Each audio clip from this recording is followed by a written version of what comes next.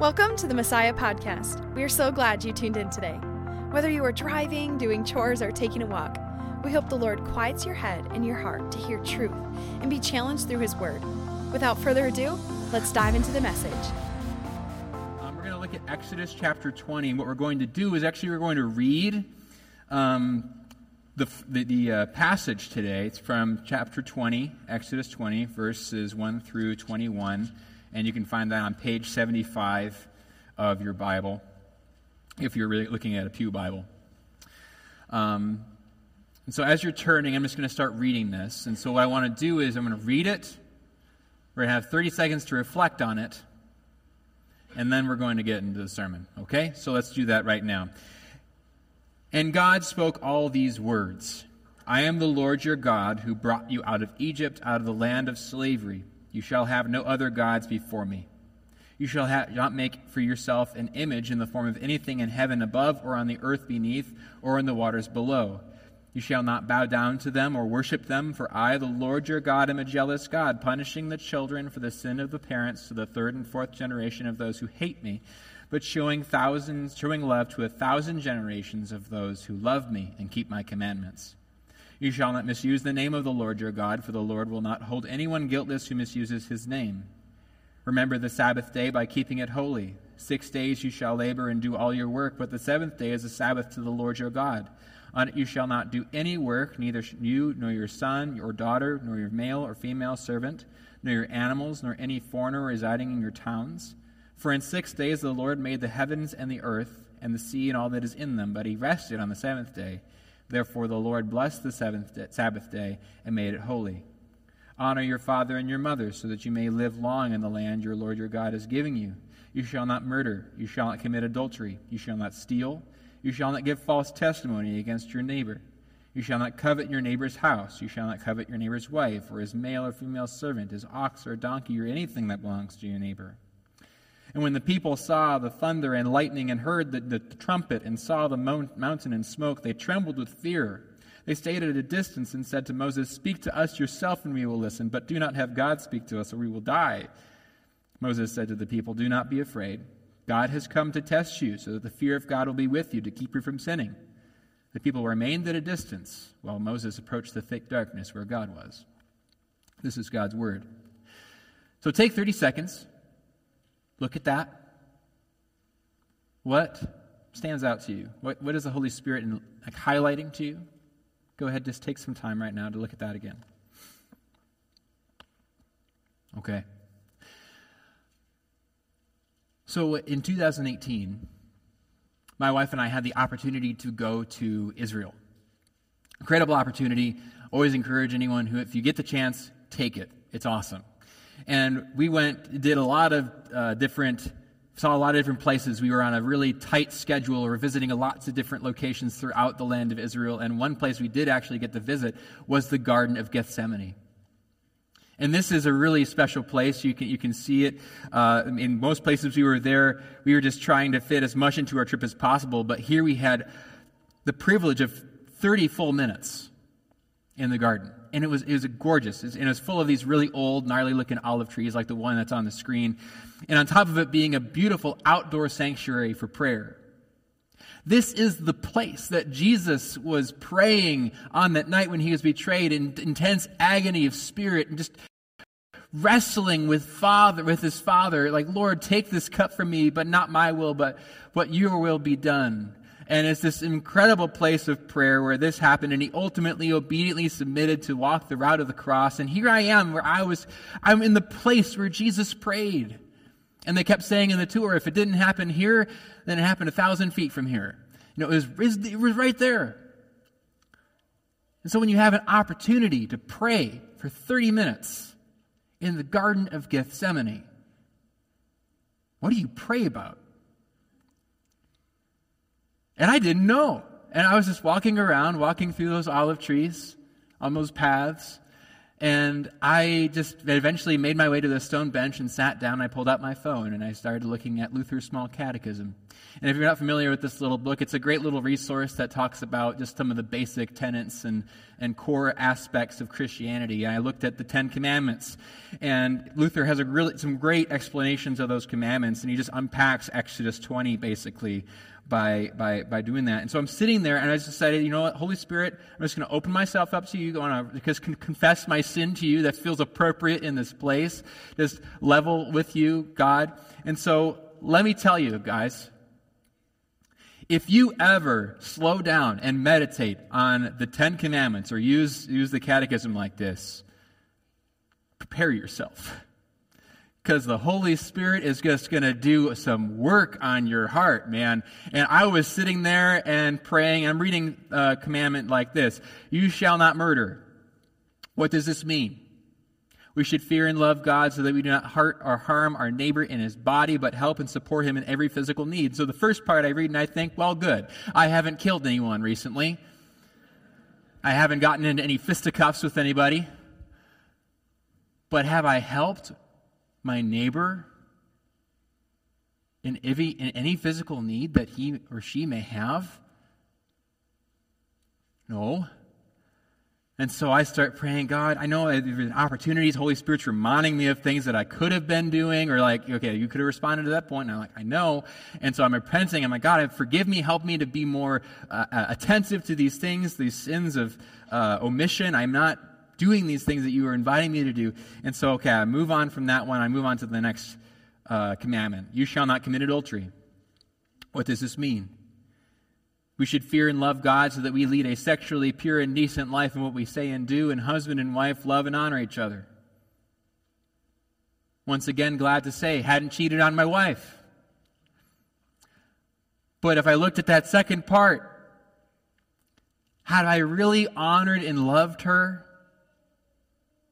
Had I really cherished her? Had I really been showing her that she was the most important thing, the most important person in my life? Or was ministry, or was there some aspect, something else that was distracting and taking that away and pulling me away from that? And so I said, God, forgive me. Help me to show Nissa that I love her, that I cherish her, that she is truly the most important person in my life. And on it would go like this. And you have to understand, I didn't go into this time of prayer thinking to really uncover a lot. But the Holy Spirit was just doing this deep dive into my soul, and He says, there's some stuff I want you to bring to my attention. I want you to know about these things. And it was kind of like, sitting in your car, you're vacuuming out your car maybe, and it's otherwise pristine. You look under your driver's seat, and there's this pile of old stale French fries. You're like, when is the last time I went to McDonald's? You're like, I had no idea. How long have these been here? And that's what the law does. The law is like a mirror. It shows you what's really going on, what's really happening under the hood. Because you can feel like you're pretty well put together. You got your nice sweater on from American Tall. You got some nice, cool-looking jeans on. And then you realize, oh, crap, my fly's down. It's been down for the past 6 hours, And that's what the law does. You feel really good about yourself, and then you look at this text from Exodus 20, and you're like, oh, well, maybe not. But then again, I find there are two kinds of people when they interact with the law of God. There are the folks who look at the law of God, and they're kind of like the rich young man in the Gospels, and we can respond like this. You know that story, rich young man, he comes to Jesus, he says, Jesus, what must I do to inherit eternal life? And Jesus kind of rattles off the 10 Commandments basically to him. He says, I've done all these things since my youth. What more do I lack? Okay, come on, dude, really? But you look at him, and we can respond in the same way. Sometimes some of us, we went to church every Sunday growing up. We were a good kid. Turned our homework in on time. We ate our vegetables. We obey the law of God best as we can, best as we can make sense of so far.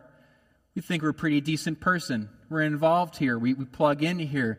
We do Bible study. We honor our parents. We don't murder. We don't covet. And even if you're not a religious person, you can look at the law of God and you say, this makes sense. This seems just kind of like the basic building blocks for a functioning society. I consider myself to be a pretty good person. What am I lacking, really? But then there are those of us who look at Exodus 20 that we just read, and it's just crushing. It's on a spectrum a little bit. Those of us who look at the passage from Exodus 20 we read, and maybe read that passage of honor the Sabbath day, and you think to yourself, well, I wasn't in church last week, or I didn't volunteer, or I said no to doing this Bible study.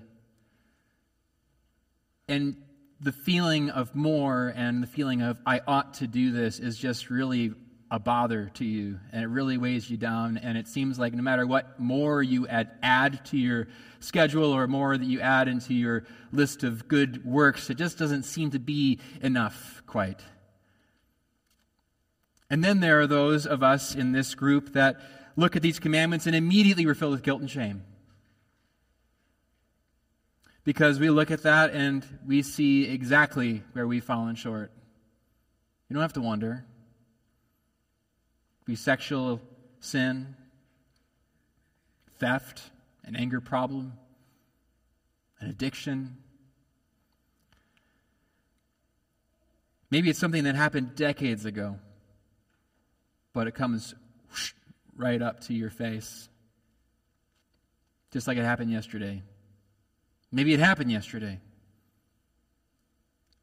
But for you, you just feel awful. And this exercise of reading Exodus, of looking at these commands, it is probably one of the least pleasant things you did this morning. And where you thought, see, this is why I'm not even really qualified to be a Christian. This is why I can't be a Christian. This is why I shouldn't even be here in this room. And it sounds like these two groups of people are worlds apart. There's a person who thinks, yeah, I got it all together, I'm a pretty good person. The person who's like, I'm no good. But actually, they are one and the same. Because these groups are operating by the same thing, and their motivation is fear. Specifically, it is a fear of not being accepted, not being welcomed, not being embraced and loved by God. Because the line of thinking is, if I obey, then I will be accepted. And some of us think we've crossed the line into being good enough, and we think, I'm going to make it to heaven, I feel pretty good about my list of achievements over here. And then the others of us are like, I know I'm not going to get into heaven, I'm terrified of what's going to happen when I die. Not to mention what's going to happen when God punishes me for the things that I've done in the here and now.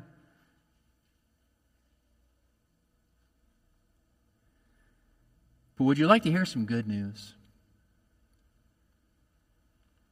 This isn't how Christianity works. This isn't how God works. Look with me again back at Exodus chapter 20. The first 2 verses. And God spoke all these words, saying, I am the Lord your God who brought you out of the land of Egypt, out of the house of slavery. This is how the chapter starts. It starts with grace. It starts with redemption. It starts with salvation. It does not say, I will be your God and your deliverer and your redeemer if you obey my commandments. No, he says, I am the Lord your God. I rescued you from the land of Egypt. I rescued you from the house of slavery. And why did God do that? We've been walking through the life of Moses for a little while now. Was it because of Israel's stellar behavior up until this point? No. Was it because of their strength as a nation or their faithful worship of him as the one true God over the past few centuries? Can't say it was that. Deuteronomy chapter 7 says this, For you are a people holy to the Lord your God. The Lord your God has chosen you to be a people for his treasured possession out of all the peoples who are on the face of the earth. It was not because you were more in number than any other people that the Lord set his love on you and chose you, for you were the fewest of all peoples, but it is because the Lord loves you and is keeping the oath that he swore to your fathers, that the Lord has brought you out with a mighty hand and redeemed you from the house of slavery, from the hand of Pharaoh, king of Egypt. Look at what that's saying. Israel's identity as God's people was not dependent on them. They were God's people because he loved them, because he chose them, not because of anything they'd merited to get it, but because he just is like, I want Israel. That's why they were his people. And why does this matter? Because this is exactly the case for you. Even greater than being delivered from slavery, Jesus has redeemed you, purchased and won you from all sins, from death and the power of the devil, not with gold or silver, but with his holy precious blood, with his innocent suffering and death, that you might be his own and live under him in everlasting righteousness, innocence, and blessedness. That is what he has done for you. And it's not, what was the timeline on that? May you ask, and you may. And the timeline is Romans chapter 5, verses 6 through 8. It says, "For while we were still weak, at the right time Christ died for the ungodly. For one will scarcely die for a righteous person, though perhaps for a good person one would dare to even die. But God shows his love for us in that while we were still sinners, Christ died for us." While we were still sinners. Before you were a Christian. Before you'd done anything that was remotely pleasing to God. That is when God loved you. That is when God looked at you and said, I want you. Don't you see? The God of Christianity does not operate like the world and other religions where you have to strive and struggle to stand out and define yourself, where your position and your worth is always in flux. You never really know where you stand. The gift of the gospel and the basic line of thinking is that it's not that if I obey, I'll be accepted by God. It is this: since I am accepted by God, therefore I will obey, and I'll obey with joy. Because God doesn't say, I will be the Lord your God who redeems you if. No, he says, I am the Lord your God who redeems you, who calls you by name. You are mine. So to believe in the gospel and the saving work of Jesus is to become God's own child. And Jesus says, since we are his, this is what he says: I give them eternal life, and they will never perish. No one will snatch them out of my hand. My Father who has given them to me is greater than all, and no one is able to snatch them out of the Father's hand. The devil can't do that. Your past can't do it. Your mistakes, present, future, can't do it. You're in the Father's hand. There's nothing more secure than that. And this is how the keeping the law of God actually can become pretty fun. Because when we operate out of fear of whether we're accepted or not, this is a nightmare. But when you place your faith and trust in Jesus and what he's done for you, beyond a shadow of a doubt, you don't have to do anything to earn a salvation that's already been freely given. That's when God's way of doing things becomes a joy instead of a burden, because you just realize, oh my goodness, this is just how life is meant to be lived. This is the fullness of life that I can live. The gospel leads to a way of saying, I don't have to obey, I get to have a lifelong fulfilling marriage. I get to have a joyful parenting experience. I get to have a thriving neighborhood and community. I get to participate in sustainable life work rhythms. I get to experience restoration and peace in our cities by caring for the welfare of my neighbors. And most of all, I get to have a reproducing, life-giving faith in the God who himself sustains and makes it all possible. And so my hope for you today is this. Number one, I just want you to walk out these doors today just knowing how crazy in love God is with you. That he actually wants you.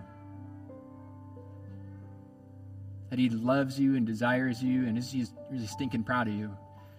You're enough. That's what I want you to know. And the second thing is this. Because of that, I want you to go out the doors today ready for the love of God just to spill out of you. I want you to love the people that are in your circles of influence. I hope you can think of just one person today, One person this week who just they need love. They need someone to just show them intentionally that that they care. And I don't mean buying someone Starbucks behind you in the drive-through line. That's nice, very nice. But if you could put a face and a name and a story, love that person. Maybe it's your spouse, maybe it's your kids, maybe it's your friend, maybe it's your coworker. Someone here at this church, someone not here, somebody.